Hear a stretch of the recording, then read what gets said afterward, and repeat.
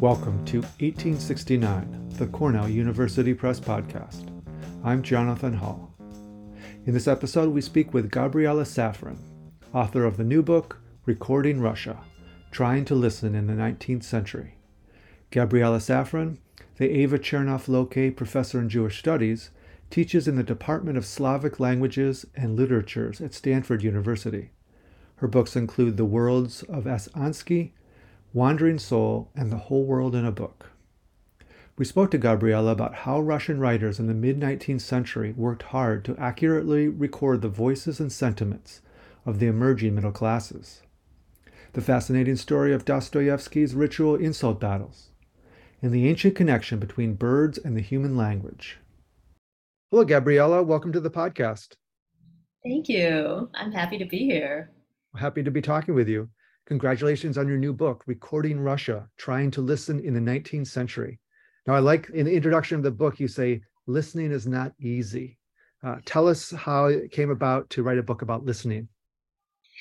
Yeah, well, the book I wrote before this one was about a late 19th century Russian and Yiddish playwright and ethnographer, S. Ansky. And in doing the research for that, I noticed so many points in memoirs about him where people said he was such a good listener. He was so good at listening to the people, to the Jews he collected folklore from, to Russian miners. And I thought, wow, these people, they're like obsessed by listening. What does that mean? And then I really finished that book with this open question for me. What does it mean to pay attention to someone else's listening, to someone else's ethnographic listening? And in pursuing that question, I ended up pursuing it sort of all the way back to the middle of the 19th century. So, a couple of generations before Ansky.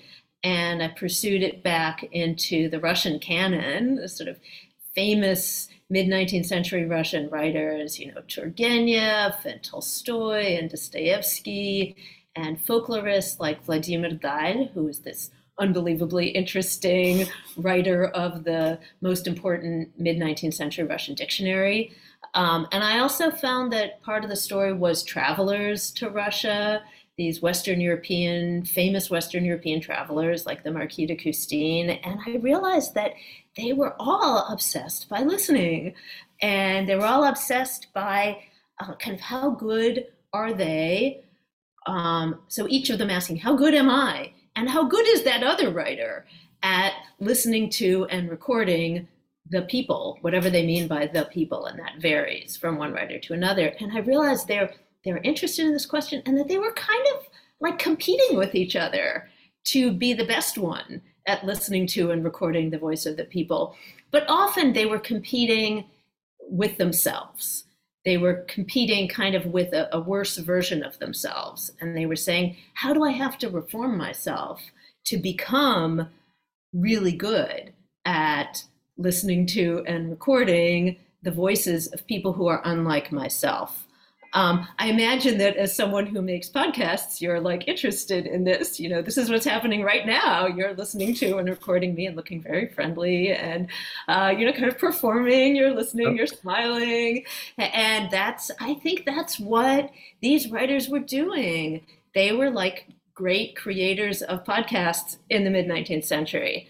So I was interested in these questions. And then I also was really motivated by the ways that questions about mediating other people's voices, doing that well or badly, seemed to me to be kind of modern questions. I realized it's not just these mid-19th century Russian writers and travelers to the Russian Empire who see listening to and recording other people's voices as something you can do well or badly. I realized that my students care about this. My 21st century Stanford undergrads who are, 18, 19, 20 years old, they are concerned with questions of ethical mediation and representation. They're worried about what happens if you unethically, incorrectly maybe appropriate someone else's voice or art. These are kind of urgent questions for people now, not only my students, but I think, all of us. And that made me really fascinated by how those questions were being asked in the mid 19th century. And I think these questions about sort of Russia in specific, sort of who speaks for Russia? Is there a Russian people? Is there a unified Russian people? Or are they diverse? You know, Putin has an opinion. He's very confident that the Ukrainians are not real. They're just part of the Russian people who are deluded into thinking that they're different. That question is very urgent now, in that there's a large, destructive, deadly war that's destabilizing the global economy, and that's happening basically over that question, or at least from Putin's perspective. In his rhetoric, it's happening over that question. And I think that question of how unified is that great Eurasian landmass that's been ruled from Moscow and St. Petersburg? How unified is it, and how does language make it unified, or maybe make us hesitate about whether it's unified? That's also a question that was urgent to the people I study, and it's urgent to us now. We can't escape it. That's great. I like how you brought this to the modern day. Yeah, it feels as if, I don't want to bring Putin into this necessarily, but if he was emulating these Russian writers and European observers of Russia from the mid 19th century and was obsessed with listening, maybe there wouldn't be a war.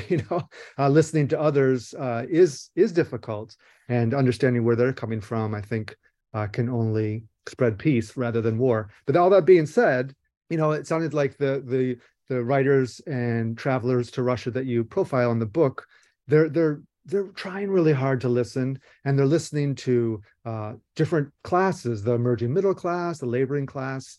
And yet there's also this interesting thing that you mentioned in the book, that there was a conviction that they had that actually you need to be a part of the group to really understand and really hear them correctly. How did they bring those two things together? Yeah, maybe you can never bring those things together, right? And maybe that's a way that these mid 19th century characters are not so different from us. I think we too cannot be ever 100% confident that we have adequately heard someone else, and that we can adequately convey their voice and speak for someone else. I'm not sure we can do that. I'm not sure we can be confident we can do that, even when it's people that we identify with strongly, people of our class or ethnicity, people in our own family. Can you really speak for them? We wonder that, I think, and we doubt ourselves, and rightly so. But we are also compelled to try to listen to other people and to convey their words, and to record them. That's what you're doing now. That's what people do. Not just people who write books and make podcasts, but all of us in our daily lives. And so we struggle with this. I think it's especially the case with politicians, political activists, and verbal artists of any kind. Writers, songwriters, filmmakers. They're always asking, have I really heard these other people? Am I conveying their voices adequately, or somehow inadequately? Am I sufficiently? Do I get them? Am I identifying with them enough to convey their voices adequately? And I think we try, we fail, we try again, and I think that's what these 19th century writers do as well. I'm basically sympathetic to these writers. Sometimes I worry that people might think I'm making fun of them because I say that their listening is performative and they're kind of in contests with each other. But I don't want it to come across as though I'm making fun of them. I mean, some of them are kind of funny, but I really want to say, look, they're like us.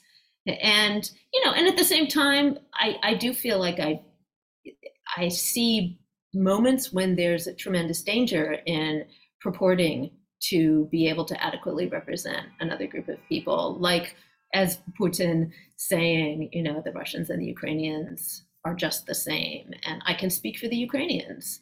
That is kind of what he's saying. He's saying, I can speak for the Ukrainians, and the Ukrainians are saying, no, you can't, right? So that's an indication of a kind of failure of that impulse to speak for someone else. Certainly, most certainly. You mentioned that and you just alluded to it, that there is a gap between writers or observers and the people. But you say that a lot of previous examinations of the writers that you profile have focused more about emotions and politics. But you say that there's actually more of a connection to technology and performance. Tell us a little bit about this. Yeah, yeah. I think technology and the sort of changes in technology are a really important part of how we think about our own abilities to listen and to record.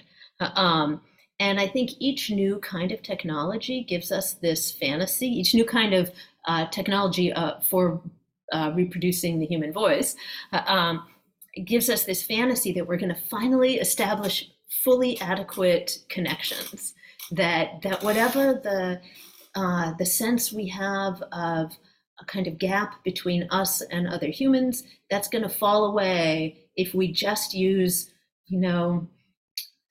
Zoom recording correctly, or something, new cameras. I don't know. We'll use our phones the right way. That's a fantasy that we know, and that was also a fantasy in the mid 19th century.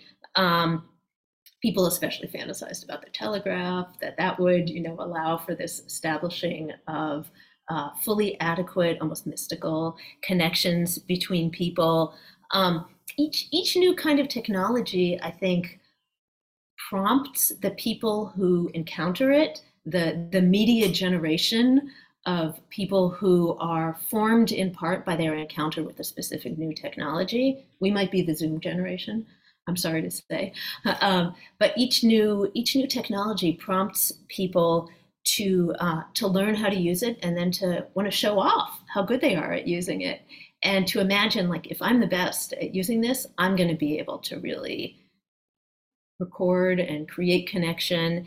But then what happens is that we grow skeptical about the ability of these new technologies to do the thing we fantasize. We realize Zoom is not the answer, although it's not bad, but it's still not the answer to all kinds of gaps among humans. So it's these ideas that come from media studies, and that I especially find in studies of 19th century media. I read a lot of historians of 19th century sound and listening and telegraphy, and I found them really inspirational. So these ideas, I think, offer us a way to get past some kind of tired myths about Russia. So people who study Russia tend to say that Russians are exceptional, that Russian intellectuals are different from intellectuals elsewhere, that the Russian people are different, that Russia is a space that's completely unlike the rest of the world, especially importantly, unlike Western Europe or North America, that Russia is a place where there's this tragic gap between the intelligentsia and the people, or in Russian you say the narod, right? So there's this gap between the intelligentsia and the narod, and the intelligentsia is full of guilt. They're racked with guilt. They feel this gap to be a tremendous tragedy.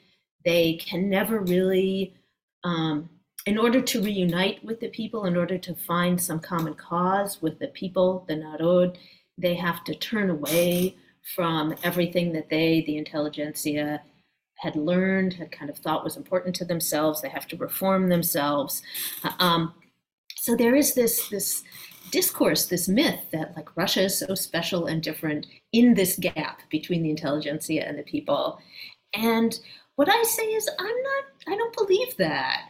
I think that Russia is not so different from the rest of the world. I think that mid-19th century Russian intellectuals, yes, they thought there was a gap between themselves and the people they were listening to, but the same thing was true in the United States and France and Colombia and Japan and other places that people that historians of the 19th century write about, excitingly, Russia's not so different. And also, I want to argue the 19th century is not so different. And we have more in common with the 19th century than we tend to think.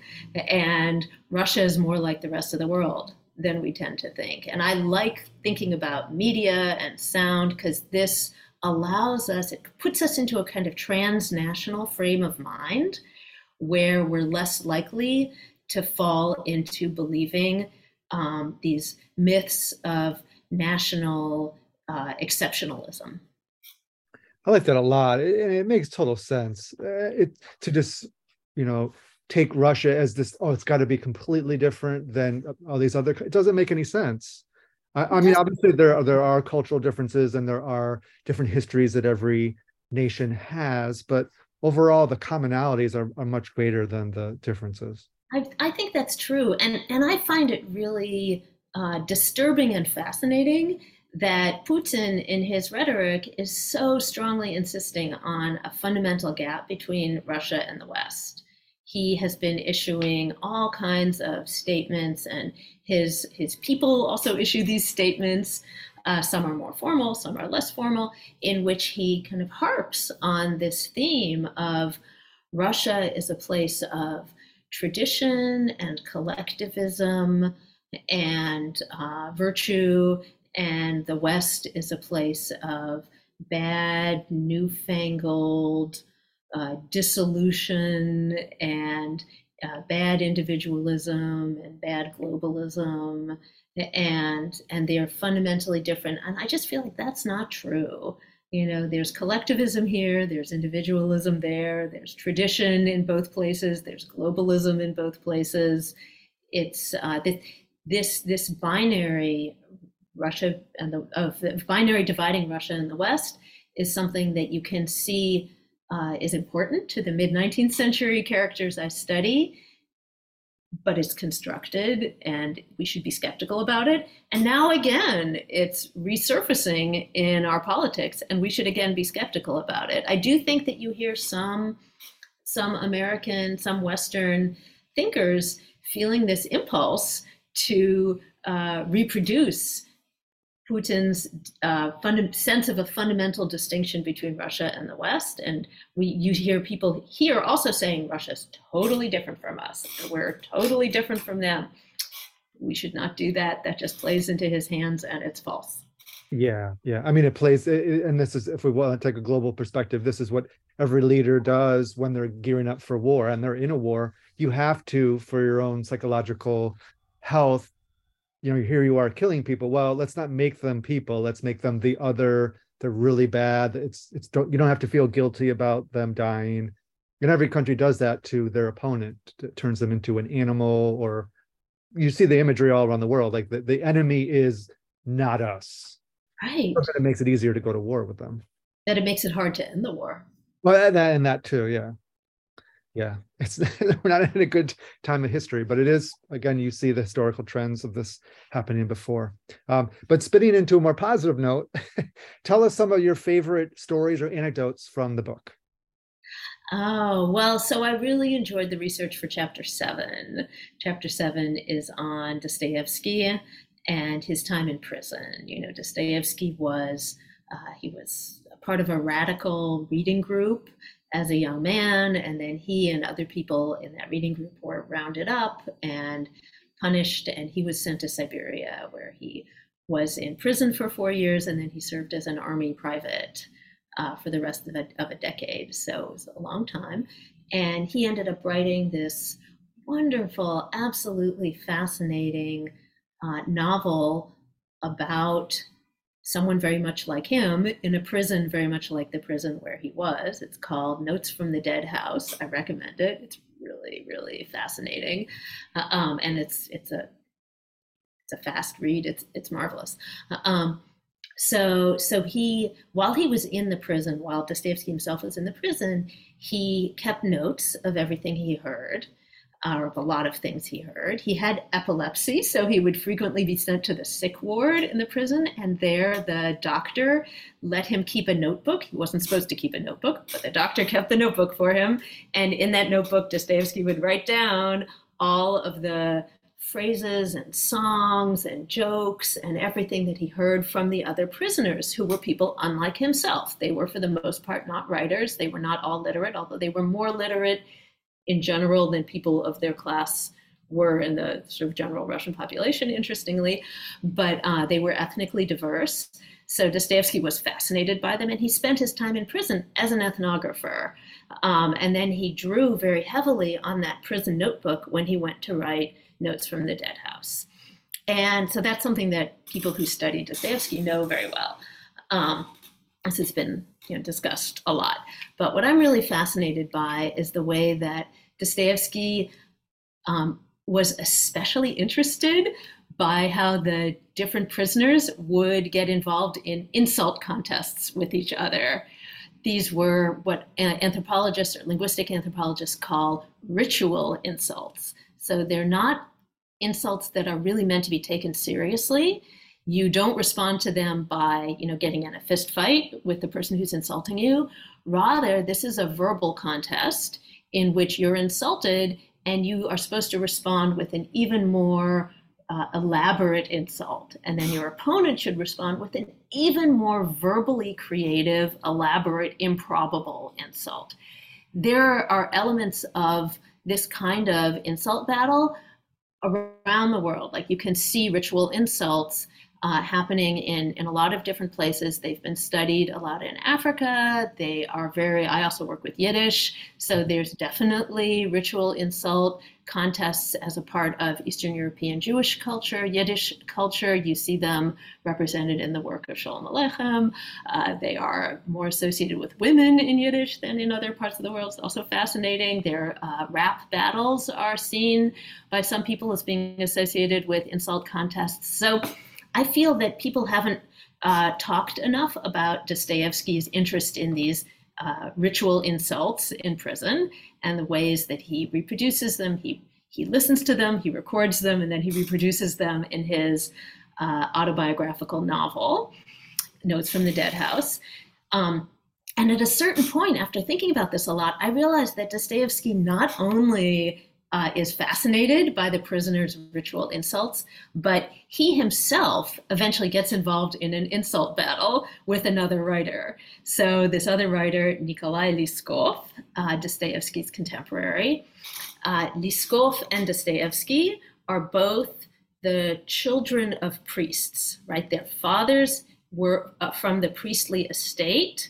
Their fathers had gotten the education that the sons of priests would get, but then their fathers decided not to be priests and went and did other things. This was very common in the 19th century in Russia. There were kind of too many priests' sons for the available priests' jobs, and priests' sons had some education. They were literate, so they could go to med school or, do other things. So that's what happened to Dostoevsky's dad and Lyskov's dad. So they're from this priestly background.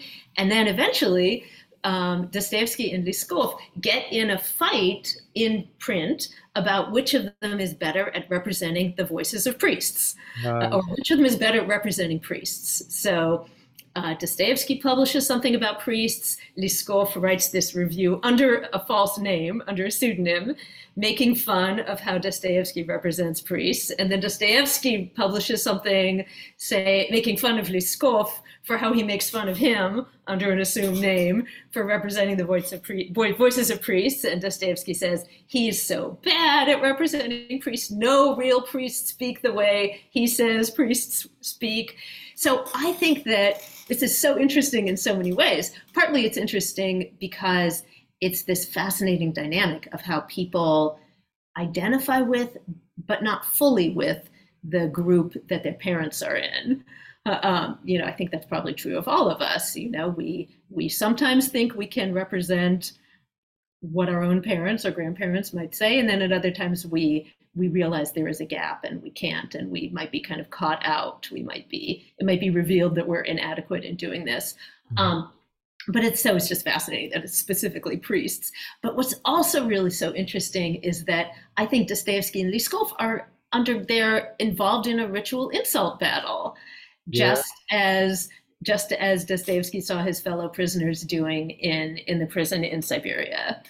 That's hilarious. If you can say on the podcast, what were some of your favorite insults? So there's a lot of insults that Dostoevsky records in the prison that have to do with birds, and I think that's really interesting. In the specific ritual insult contest that he describes in detail pretty early in Notes from the Dead House, it ends with one of the prisoners saying, "What kind of bird are you?" And the other one saying, "I'm the Kagan bird," which is this like mythical bird. And then everyone laughs, and that's like a really good answer. And that the one who says he's the Kagan bird wins, which is strange.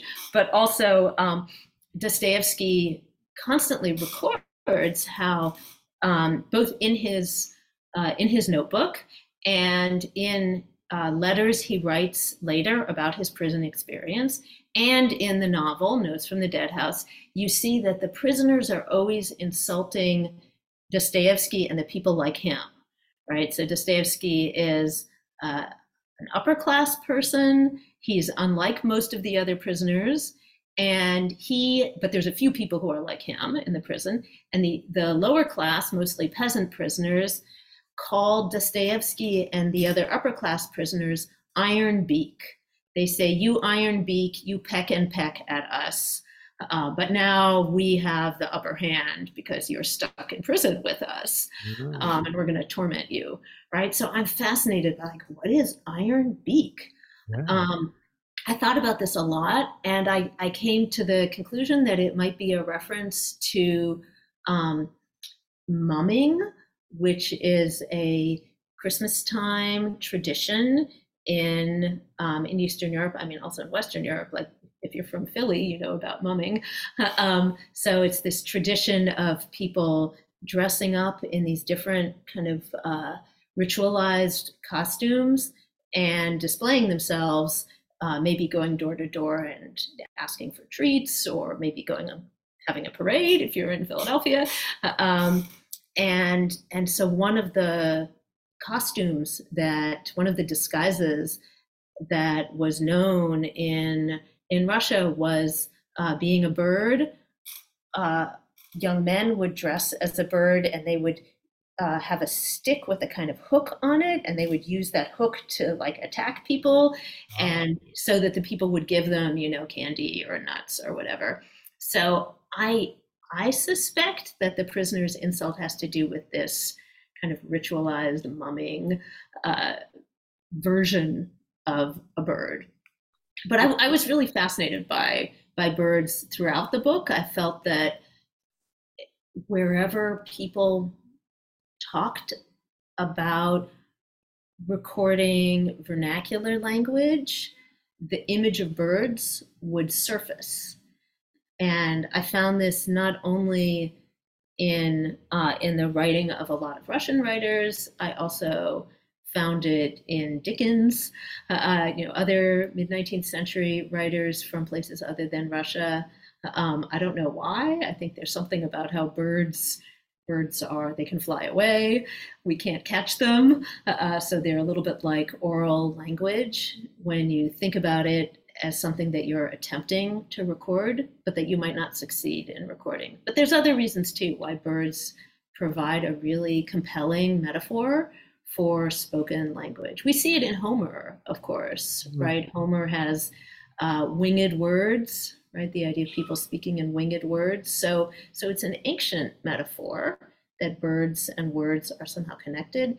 But there's also some ways that I think birds are experienced in 19th century Russia as in kind of a distinctive way that causes that metaphor to be especially appealing.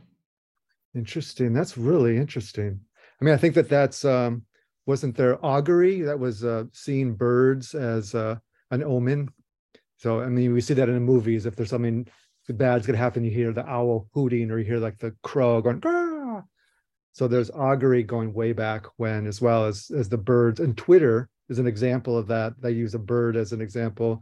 A little bird told me, it's just going back to augury, that the birds were an omen of something that's going to happen in the future. Yeah, yeah. I mean, and there's the actual history of birds and communication, right? That's There's true. That's true with the pigeons dog. carrying messages in Harry Potter, owls carry messages. That's true. Um, and of course, birds are recording devices, right? Birds are actually recording devices. Like we tend to think of, parrots are. You can teach a parrot to say something, so then the parrot records your words, and it will record your words in your accent. Yeah. But in the mid 19th century, there was a pretty lively trade in the Russian Empire. There was a lively trade in what were called Russian canaries, Hmm. which were these it was a mix of canaries from the Micronesian islands and these local Russian forest birds, the siskin, that were hardier, so they could endure the cold climate. From like the 1820s, 1830s, these hybrid Russian canaries were being bred in villages in the Russian interior, and then they would be sold to urban consumers who would keep them in cages and have, like a gramophone. It's before you have a gramophone. Um, they would give you sound entertainment. Uh, the way that you can see how these Russian canaries became recording devices is that the peasants who would be rearing them in these villages in the interior, they would cage their canaries for sale next to local birds, like especially nightingales, famous for their beautiful song. So the Russian canaries would learn to reproduce the song of the nightingale. Wow, that's And brilliant.